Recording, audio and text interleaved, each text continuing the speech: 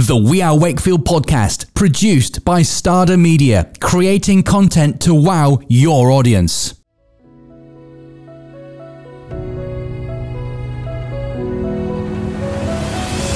Welcome back to the We Are Wakefield podcast. I'm Claire Pedley, MD of We Are Wakefield, and this is episode 3. Today we're joined by Claire Pedley of the Pod Project and Raph Taylor of Camphill Wakefield. We discuss both their unique journeys and how they resulted in the perfect collaboration. Welcome to episode 3 of the We Are Wakefield podcast. Today we're joined by Claire Pedley, co-founder and director of the Pod Project, and Raph Taylor, Employability Manager and Careers Lead at Camphill Wakefield. So we're going to just talk a little bit about the both of you, your backgrounds, your journey up to now, the business, the organisation, and then we'll get to how you've worked together, because I think it's an interesting story that leads up to all that. So Claire, we'll come to you first. Yeah. Welcome. Thank you for having me. You're very welcome. Welcome to Starter Media. Just tell me a little bit about Claire Pedley. Well, I'm 41. It was my birthday last week, so I'm getting into the 40s. So I'm married to Andy Pedley. We're quite dull, really. Not dull, but we've been together 23 years. There's nothing dull about that. That's an achievement. Yeah. We know each other inside out, and I think that helps us massively because we do work together as well, which can be very intense. We're a small family unit. We've got 2 young children that are 4 and 6 years old, and we work from home. We've worked from home for a number of years now. So prior to starting the Pod Project, we actually fostered for 10 years.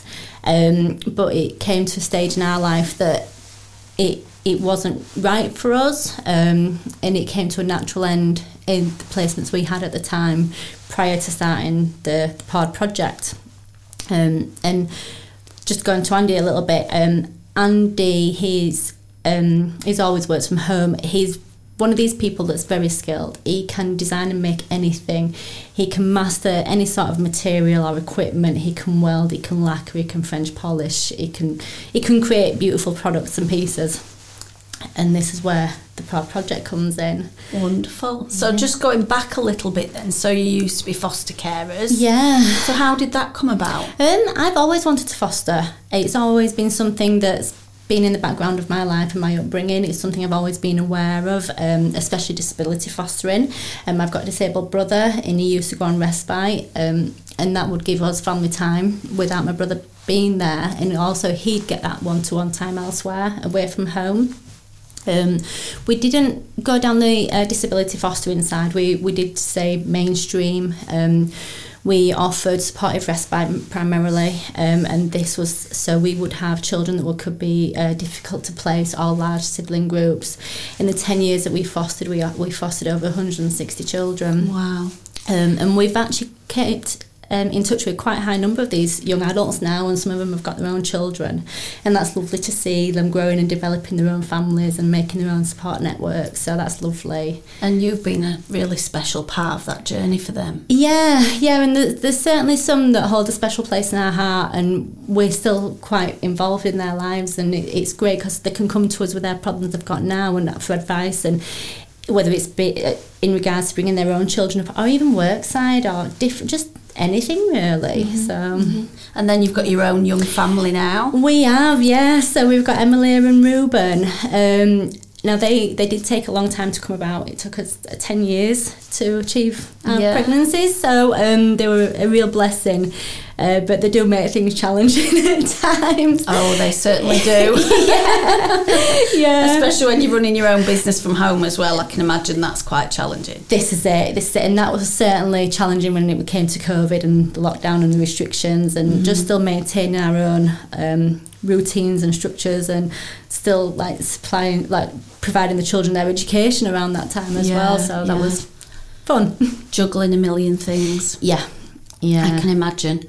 So we'll come back to Claire and hear more about the Pod Project, because it conjures up some images. There'll be all sorts of people wondering now what actually is the Pod Project. And when I say pod, it's P-O-U-R-E-D, pod. Yeah. Not as in dog paws, No. which I've been asked a few times.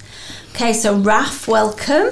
Thank you, and thanks for having me. You're very welcome. Now, tell me about Raph Taylor and Raph's journey. Okay, so I have a very interesting journey, and obviously Camphill Wakefield is quite unique, I think, amongst the We Are Wakefield network. Absolutely. But interestingly, there's a couple of parallels that just, hearing Claire's story, which I was aware of before, but being reminded now, there's a couple of parallels there. So in essence, I've been involved with Camphill since I was born. My mother was a house mother in a Camphill in Scotland. Excuse me. It was founded in Scotland in the 1940s. It is obviously an international organisation with communities all over the world. So my mum was a house mother in Camphill in the late 70s when I was born. When I was 6 months old, she moved to central Scotland to start a new community in a huge hunting lodge in the kind of foothills of the Scottish Highlands, as a single mother, together with another single mother with one child. So as kids, we grew up running around a huge kind of 60-bedroom hunting lodge and all the associate grounds around it. But in that, we also grew up amongst adults with learning disabilities. So my whole kind of childhood and up to my mid-teens was living with adults with learning disabilities, and primarily young adults. When my mum married in 1986 and moved to Wakefield, to what was then called Pennine Camphill Community, which is now Camphill Wakefield. I went to school in York. We were shipped off every day, about 6 kids in a car, to York and back for 7 years. Interesting journey to school. That was to attend a Steiner school, which is based on the same philosophy as Camphill.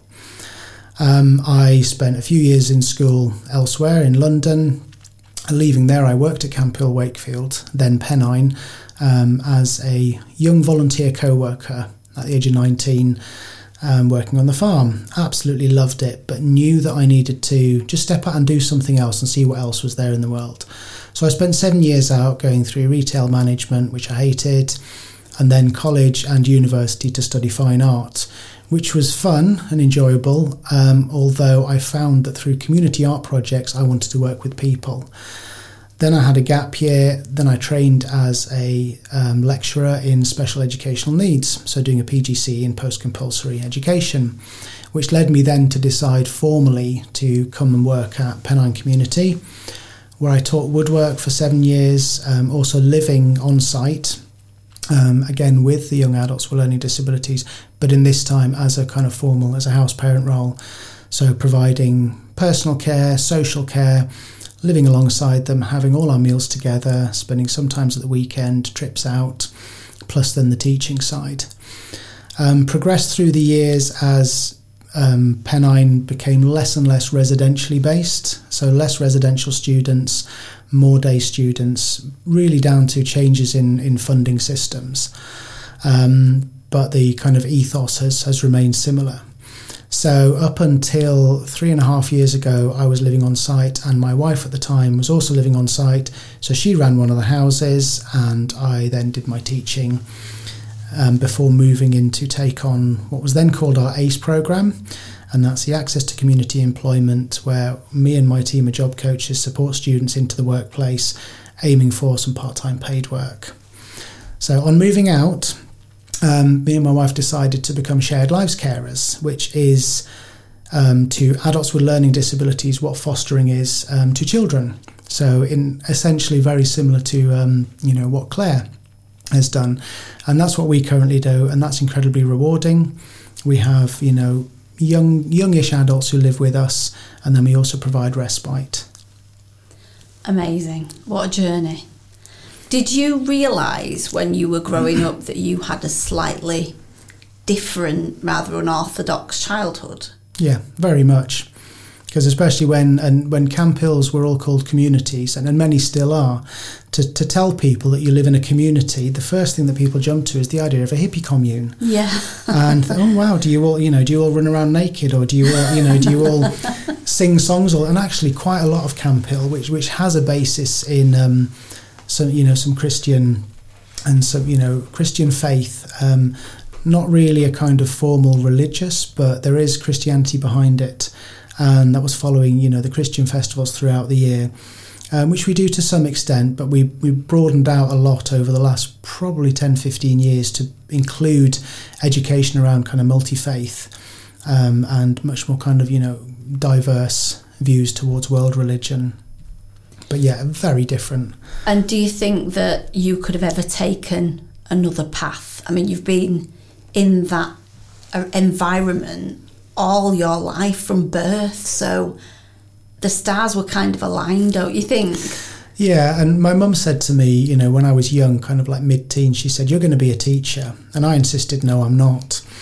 And I did kind of, I stepped out for 7 years, where I was first working in retail and then, going to college, going to university. A lot of the time still had my kind, one foot in the door almost. So when I did my degree, the art projects, I then ran some community art projects, and I did 2 of them, both with students at Camphill Wakefield. So I'd commute back from Preston once a week to run a project over a 12-week period. So yes, I always had that kind of, that being drawn back, finding something. But I knew I had to take a step out to then view it a little bit more objectively. I didn't want to be kind of stuck there because I loved it and blinkered and hadn't seen, a bit of the wider world. A bit of the world outside. Yeah. Gosh, that's so interesting.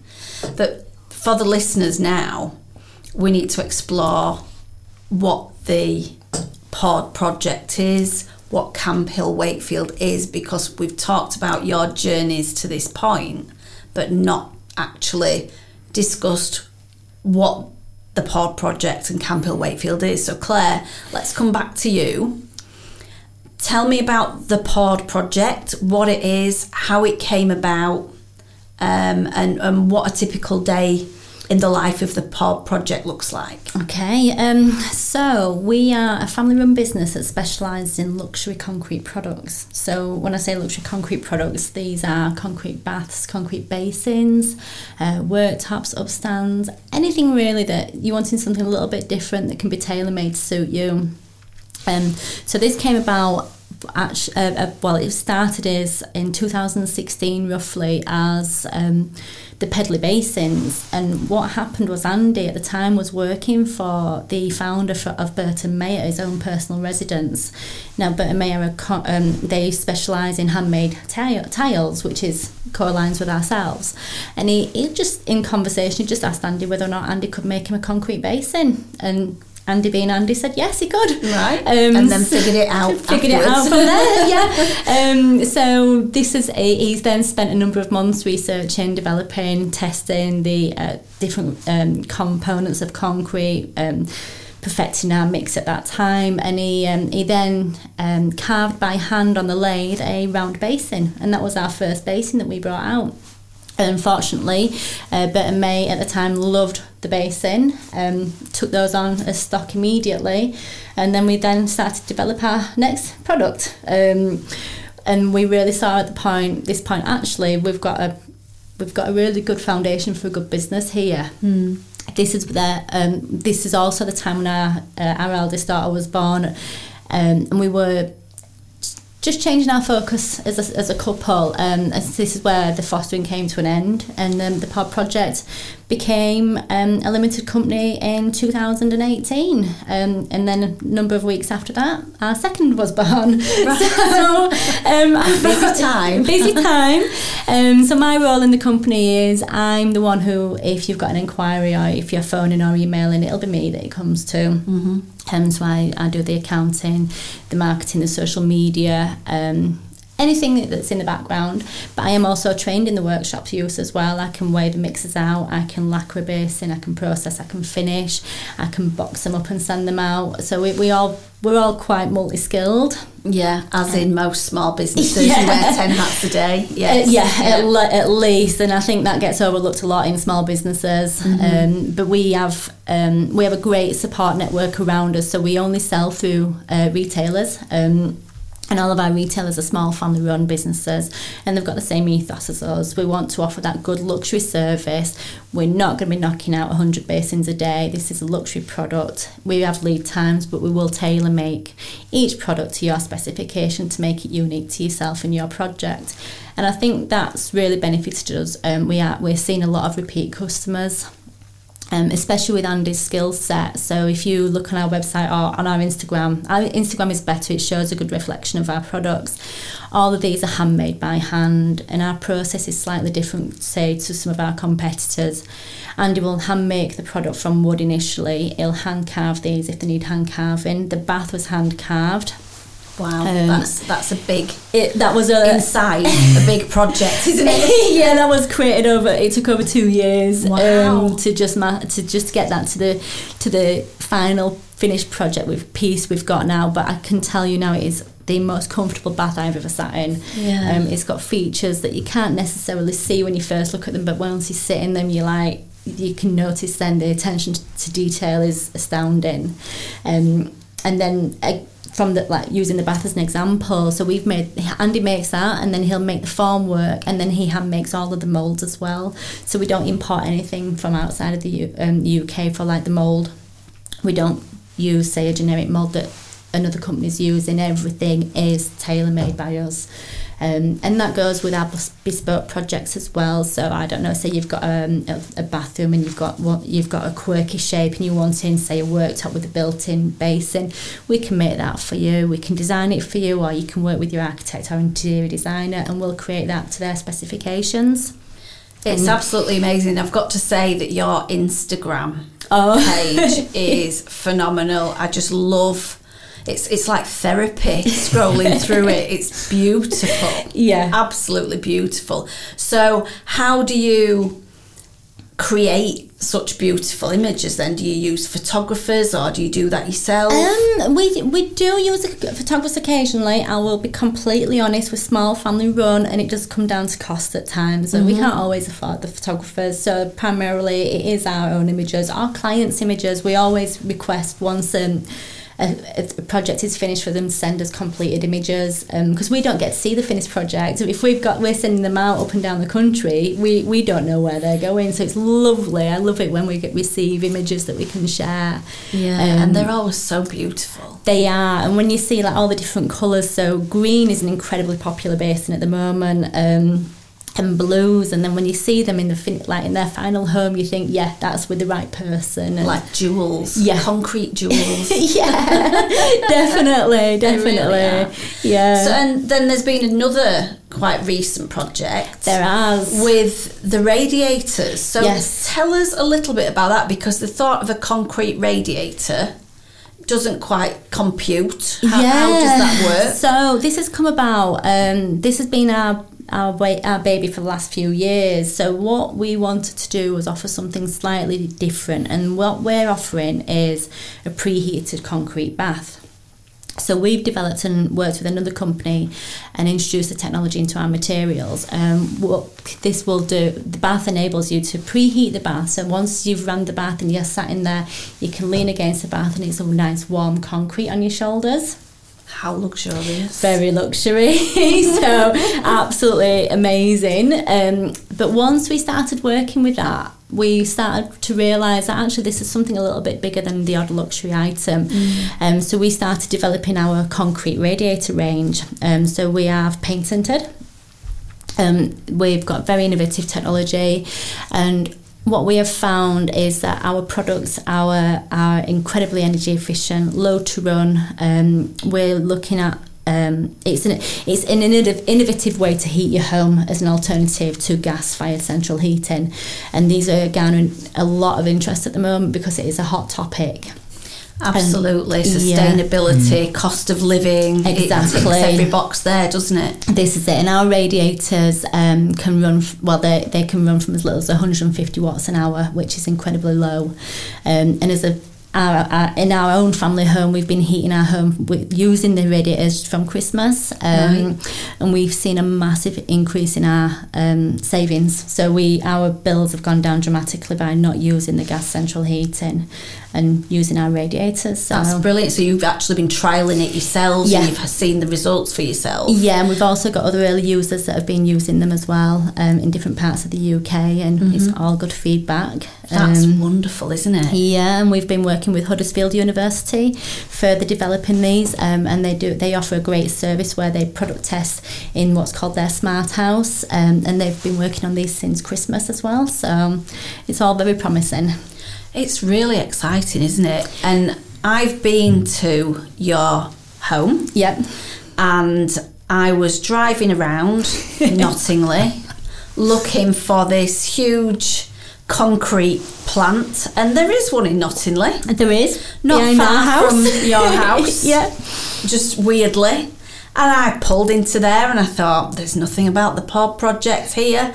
And I had to ring you, and I pulled up outside your house. Completely didn't expect that at all after seeing the products. And then it's just amazing how you create all this from your back garden. Yeah. Isn't it? There's the chickens clucking around, and it's just absolutely phenomenal. So just set the scene and tell us what to expect if you actually visit the pod project. Yeah, we have to pre-warn you that we are a family-run business, and we've got children, we've got hens, and we've got dogs. I'm an avid gardener, so I love veg growing and my veggies and my fruit. So you'll always see signs of that. So you do. And what do you grow the plants in, Claire? I've got a concrete bath that's got my rhubarb in. And then I've got some other concrete basins where I've got my onions, my fig, my grapevines. Of course. Why wouldn't you? Why wouldn't I? Yeah, so nothing goes you have. This is it. It doesn't go to waste. So, but yeah, you'll literally come through our house, and it's like an Aladdin's cave. You don't expect our home when you walk through it. It's like a TARDIS. It is. Unbelievable. Yeah. And that's where all the magic happens in the workshops. It really does, and the workshops are quite vast, so you've got quite a bit of space there, haven't you? Yeah. And like I said before, all these concrete jewels stacked on the shelves of the workshops, it just looks fantastic. Yeah, it is something special. It really is, and I think that's given us that's given us a chance to develop as well and grow as a company, because we've not had the worry of overheads to be worried about, really, especially during like the lockdowns and restrictions. We were able to carry on working because we work together and work from home. So how did you find the pandemic then? What difference did it make to you? Did you still have custom, or did you use that time to develop things? We found it incredibly difficult. Mm-hmm. So at that point we sold exclusively through our retailers, and once we saw how our retailers were struggling, once the high streets had to close, people are not going to be spending £1,000 on a luxury concrete basin if they can't see it, if they can't view it, feel it, touch it, and it was a really worrying time for us. And also we worried a lot for our retailers during that time, because at the end of the day they needed their footfall, they need their clients, they need the high streets to be open. We've only recently started working with one retailer that sells exclusively online, where everybody else is showrooms, and they are a small family run. So it was difficult, and it did affect us. It did slow us down, but we haven't disappeared. We're still here. So we've managed to weather the storm. And going from strength to strength by the sounds of it. I mean, the radiator project is really exciting, isn't it? It is, and I think that will really put us on the map for a lot of people once these start to come out into the market in the coming months. Sorry to interrupt your podcast, but is your business in desperate need of a lick of paint? An out-of-date website, branding that just isn't a true representation of your business? Looking for fresh new video content, animation, live streaming, a new podcast, and content that will grab people's attention and drive eyeballs to your brand? Starder Media can help. Get in touch today, www.stardermedia.co.uk. Right, back to the podcast. Yeah, it's just a great story. I love it. And I absolutely loved having a look around. It was absolutely wonderful. So coming back to you, Raph, tell us what Camphill Wakefield is, what you do, because obviously it's not a place that a lot of people in the district know about, actually. No, absolutely right, and not even a lot of people in the local area. I regularly meet people who say, I live around the corner from there and I don't know what happens. So essentially, as a post-16 specialist provision, it is a college. But when I invite people over and say you're coming to a college, they are completely blown away by what they see, because it does not look, sound, smell like a college. And both of you can attest to that, you expect a college to be corridors and classrooms. And you'll enter from the car park and there's a reception building that looks like most other places, with a sign-in desk and receptionist and some student artwork up. The moment you step out the doors at the back, you're outside again, which really goes quite a long way to say what Camphill Wakefield is and the difference. We're based on about 50 acres of land, most of which is working farmland. We have about 12 to 15 acres of the actual college grounds, which is where most of the teaching happens. And again, with it being land-based, we teach vocationally through farming, animal care and estate work and gardening. And I'll go a little bit into some of those in a bit, because they're broader than just that. We also teach vocational craft sessions, and that's at the moment is woodwork, textiles and pottery. We have in the past taught basket weaving as well.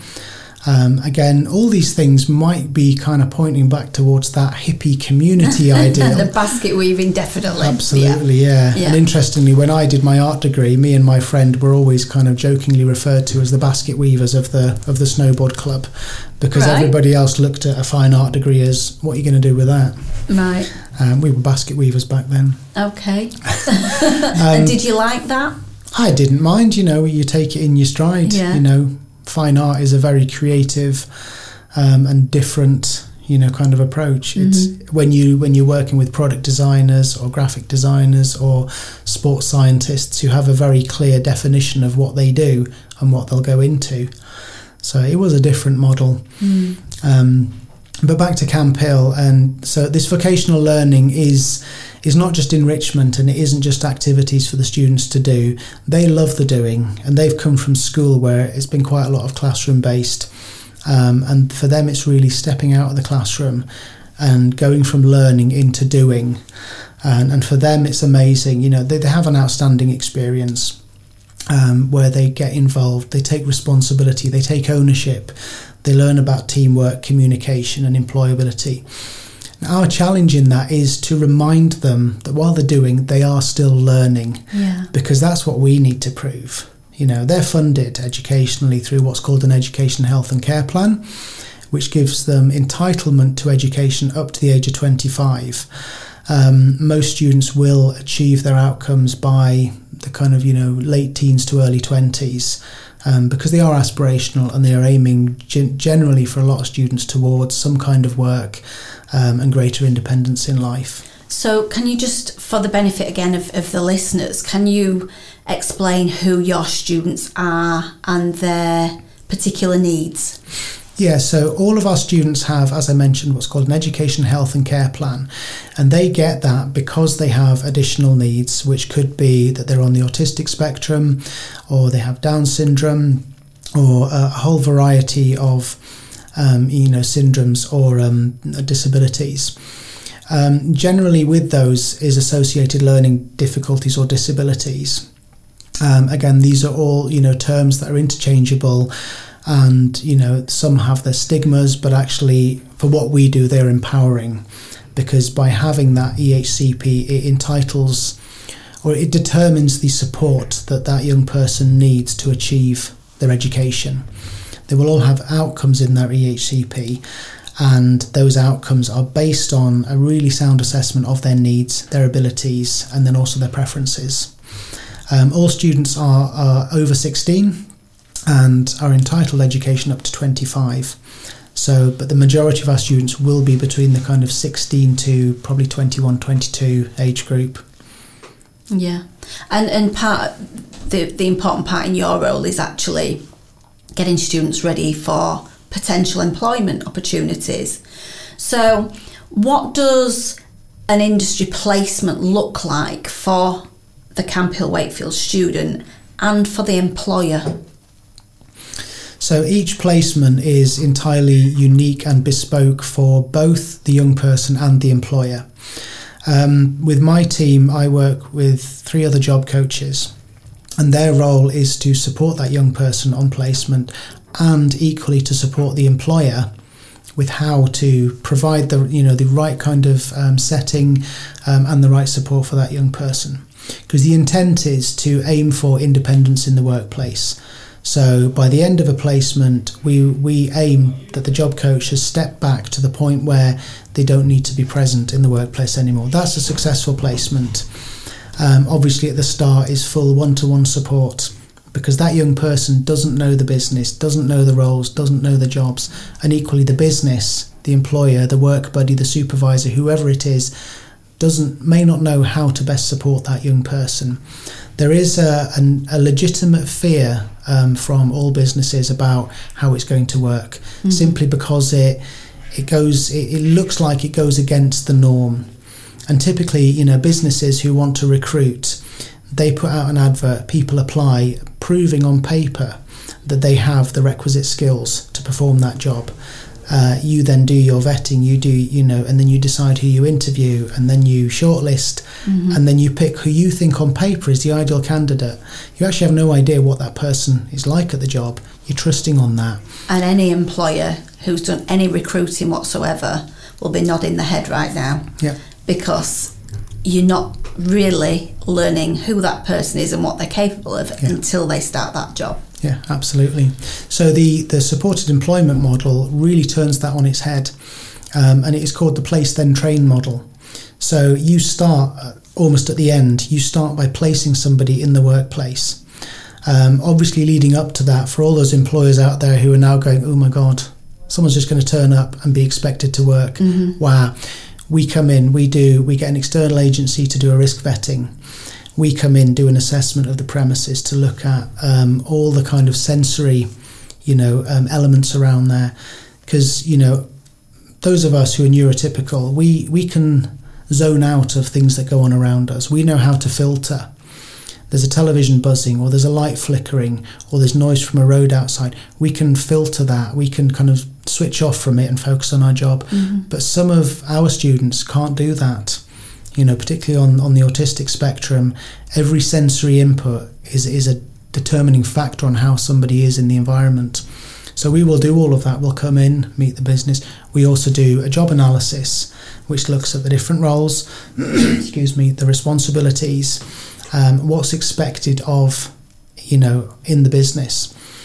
And then we do a vocational profile with the student, which looks at their skills and abilities, their needs and preferences. And then in college, we start matching those two things together. So we might have a student who says, I really want to be a football manager, or I want to work in a football stadium. So if their vocational profile lends towards working outdoors, kind of that grounds work idea, and there's a role available, we can start matching that. Or equally somebody with admin skills, matching that to, reception or an admin job. Yeah. And the young person comes in and just tries out, 2, 3, 4 hours a week with the job coach there to support them, to try out the role. They'll do a working interview first, and if that's successful, let's then start the placement. And then over time, that young person becomes confident in the role. The job coach can step back. The employer is not required then to have somebody providing one-to-one supervision at all times. Where there is an element of, of a work buddy or a supervisor to learn new stages, it's brilliant, but it's not a requirement. So effectively, there is a sense that we can cut out that kind of recruitment process. The placement doesn't cost the employer anything. And in some cases, that job coach, as they start stepping back, can provide a little bit of help elsewhere. Not many employers kind of turn, oh yes please, because they feel we're taking advantage of you. But in the past, I've been out on placements, in a catering environment, and the young person's cracking on with the role, they're making loads of stuff ready, and I can either go sit in the office, or I can say, you've got a massive pile of dishes there, you've got somebody off today, I'll get stuck in. Well, that's wonderful. They're getting 2 for the price of 1. Can be, yeah. For free. Yeah. It's a win-win, isn't it? It is. So would you say this is a largely untapped workforce here that employers are not really aware of? Yeah, absolutely. And this, nationally this is, and the selling point is that it's an untapped resource. And I think Camphill Wakefield sits right at the forefront of that, because our students are learning vocational skills. And some of our internal work experience will equip them with the exact skills needed in a workplace. For example, we've run internal enterprise catering, where we sold lunches to staff members. And because of that, we had to adhere to what's called the Safer Food, Better Business guidelines. Mm-hmm. So myself and the job coaches were trained at level 2. We had the Safer Food, Better Business procedures in place, and that involves everything from what you call opening checks through the day to closing checks, how you clean things down, how you keep records, doing stock rotation, doing what's called prove it records. So have you jacket potatoes out, have you tested they're all above 82 degrees? And the students then learn that. So they could go to an employer and say on their CV or on their kind of application, I want to work in your cafe, what have you got? Well, I know how to do this, this and this under Safer Food, Better Business.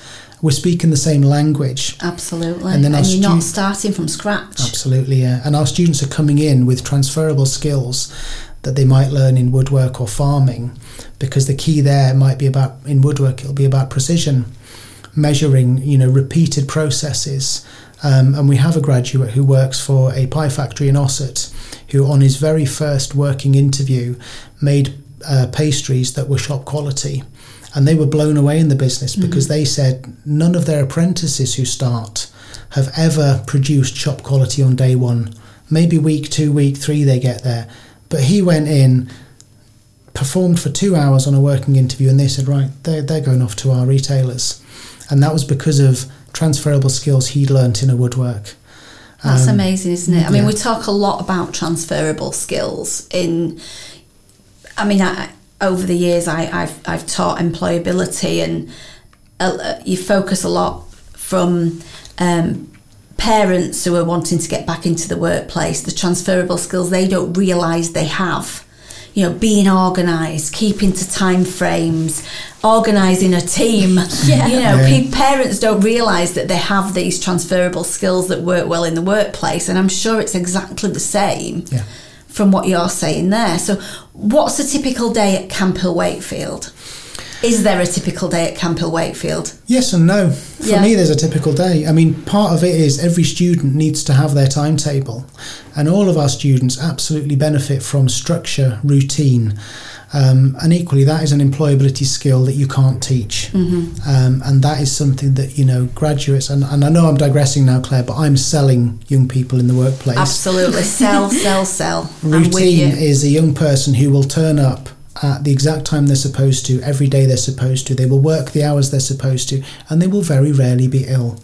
So you're going to have somebody who, after years, looks to you like a really committed and dedicated worker. Now that comes down to why also they need that structure.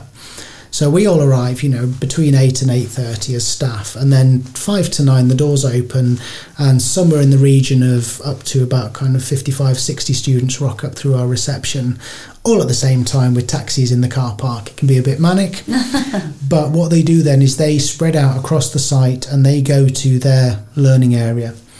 Their first thing is registration, so it is a bit of, you've just arrived in college, let's let you land in your session. We do something called zones of regulation, where we talk to all the students, which zone are you in? And there are 4 different zones, and they kind of relate to, are you feeling happy, sad, are you anxious, are you angry, are you tired, and various other things. And that starts the day with a baseline of where is everybody today. And the staff all put themselves on them as well. And we don't always stick ourselves on the green one saying I'm happy and I'm fine, because we're not modelling real life. No. So we'll stick ourselves on, say, today I'm a bit blue, I'm a bit sad. And the students can ask why, because this happened. and then you get some peer support. Mm-hmm. So registration is that first half hour, which is land. We do Makaton Sign of the Week, and Makaton, for anybody who doesn't know it, is what's called sign supported language. So it's not like British Sign Language, which is a language in its own right. Makaton is using signs and signing together with the spoken word to provide additional communication. But we do that across college, and those of you who were at Featherstone Rovers when I did my little presentation, you learnt a few things that I'm sure you've forgotten now, because if I learnt something 6 months ago and didn't use it, I'd forget it as well. That's it. It's like any skill, isn't it? It's keeping it up and the practice. So yeah, I'm sure we'll have a reprise of that, but we'll come to that again in a moment. So continue with the day. Yeah. So the day generally, there's the morning and the afternoon. Most sessions are either a morning or an afternoon, and that's where the student will go to either their vocational session, which could be land-based or craft-based, and they could go to life skills, which is about independent living skills, learning, how to look after yourself in the home, how to keep safe, online safety, keeping safe in the community, travel training, shopping, cooking, eating, healthy living, also looking at independent living for the future. Where do you want to live when at some stage you might want to leave home? And it's a big pull, that, for students and for parents or carers alike who think, we can't think about that. However, it's a reality, and we need to afford our students the opportunity to see what's out there so they can make informed choices. I mean, these are life lessons that most neurotypical teenagers don't have and are not taught because they're not on the school curriculum, are they? Yeah. So they are genuinely valuable life lessons for anyone. Yeah, absolutely. At that stage in life. Yeah. Yeah, so we are coming to Camphill. We are bringing the We Are Wakefield Roadshow. Yeah. And in all its glory to Camphill in June. Yep. What can our members expect to see? Well, the first thing is we're having to hold it during half term, which means there may be a very small handful of students on site that you may see. However, we can't accommodate in the region of 150 visitors arriving with all the cars at the same time as nearly 100 students. No. There simply isn't the space for everything to happen at the same time, and that number of people kind of descending on Camphill Wakefield would cause potentially a kind of whole college distress. Yes. Most of the individuals would cope with it, but when it becomes a distraction to that level, it's something we can't manage. No. So while you're not going to be seeing that many of the students, what you are going to see is the site. You're going to walk through most of it to get to the hall where the event's held, so you'll see the gardens, you'll see the farm. Hopefully you don't smell too much of the farm. And equally, it is a beautiful site though, isn't it? Yeah. The college is really beautiful. It is stunning, and it really is.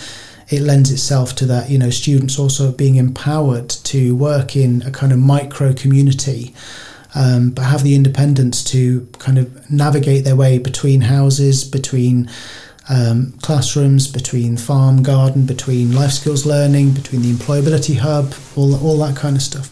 So you're going to see most of it. You're going to see the fabulous old Victorian mansion at the top end, which at the moment is providing life skills learning and office space on the top floor. But we do have some exciting developments about enterprises that will potentially in the future involve external partnerships. So there's some really exciting stuff there for the future. But you will see the site, and I've discussed with Claire that after the networking event, we're going to set up a few kind of guided tours around, so you get to see the workshops. You get to walk into a woodwork where there is a bandsaw, there's a drill press, there's a belt sander, there's a bobbin sander, tech that Claire's well aware of, and I know because I taught woodwork for 7 years. But we don't shy away from the tools of the trade. Yeah. So our students get to progress to using those tools as and when they're assessed as healthy and safe. You'll see the pottery, you'll see the land-based workshops. We hope we've still got some smallish lambs at the time that you'll get to see as well. I hope so too. Yeah. I really do. And what we've got to point out at this point is everyone needs to come in sensible footwear. Yeah. But we'll get all the information out obviously before the event, but I'm so looking forward to bringing everyone to Camphill just so they can experience, what a wonderful place it is. Now I want to get to how the Pod Project and Camphill Wakefield joined forces. So, Claire, you joined We Are Wakefield towards the end of last year, wasn't it? Was it September that you first came along? Yeah, and we were signed on by November, October, November. Yeah. And I've got to admit, and I do this with a few businesses, so it's not just yourselves, but I thought, what are they going to get out of being part of We Are Wakefield? So just tell us a little bit about your We Are Wakefield experience so far. So, obviously, we've worked with Raph, which has been a great experience for ourselves. We've also started working loosely with Helen from Solupack. Mm-hmm. Episode 1 of the We Are Wakefield podcast. Yes. We've also collaborated with Andy, the photographer. Jar. Jar Photography. We had him over doing a day of shooting for some product shots, lifestyle images, and just so you could see a bit of the background of ourselves, and you'll see his images on our Instagram. Yes. And I'm he does share them as well. So, but yeah, and we're also in discussion at the moment with another We Are Wakefield member. It's the for the business insurance with the Yorkshire insurers. Oh right, so okay, the Yorkshire broker. That's the one. Yeah, Yorkshire broker. Yeah, Martin. Yeah, so they're setting up our insurance for this coming year. So that's another collaboration.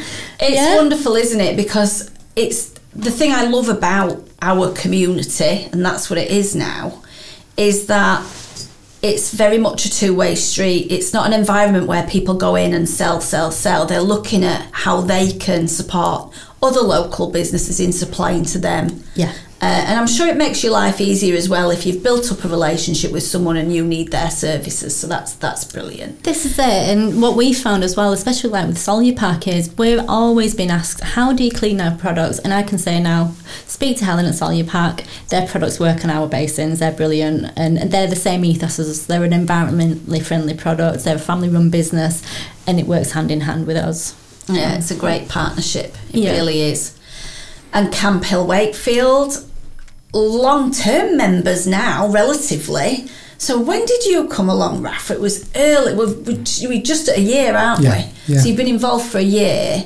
You were key speaker at the November event at Featherstone Rovers, and obviously we're bringing everyone to you in June. Yeah. But what's your experience been so far? Has it worked for you being part of this community? It's been huge. It really has. And having been members previously of the similar network in Wakefield, which we used for the same kind of reason to meet and build partners, this time round the We Are Wakefield, the difference is immense. What I always talk to people about is the enthusiasm and the momentum, and that hasn't changed in a year. That is still there, and if anything, getting stronger. So in terms of who we work with, I will be guaranteed to forget various members because there's loads. There's That's a lot brilliant. of people that have come out to see us. We started the very first one I went to. Claire had said to me, "You've got to see Solupack." As I walked through the door at Quarry Hill, I see Helen and Marcus. I see Solupack. I said, "Right, I need to talk to you." And that was it. Within a month, they'd been on site. They'd done a presentation to our students about their product and their business. I'd been out to see them. A month later, we'd taken students on a visit. I think on the back of kind of talking to Helen, they'd also registered as Disability Confident. So Solupack was a big one. We are still working with them to get students into some placements soon. So Helen, if you're listening, get in touch because it's now. We've got someone ready for you. Brilliant. But we've worked with Wakefield Hospice, and obviously we've had a long-standing partnership with them. However, it was linking with Greenkeeper or Greenskeeper. Yes, Greenkeeper. Yeah. The kind of post-lockdown, Greenkeeper went in, made the plan, and we brought the workforce. That wouldn't have happened without We Are Wakefield because it was that wonderful partnership consideration. Yeah, the Prince of Wales Hospice we worked with, McManus Consulting, as someone where I've extended a bit away from the student focus, but actually to make that link with the chief executive of Camphill Wakefield and the kind of more business side. And I'm very keen that I'm not coming to We Are Wakefield just to find businesses to work with. It's about the whole approach, what is it we can do? And equally, Camphill ethos, historically and current, is about sustainability, is really about kind of environmental impact and reducing that. We've worked with, where do we start? The Yorkshire Handbag Lady, who it turned out I did my teacher training the same year as she did over at Huddersfield. She's been out to meet students and talk about that. There's plenty, and I will be forgetting you all.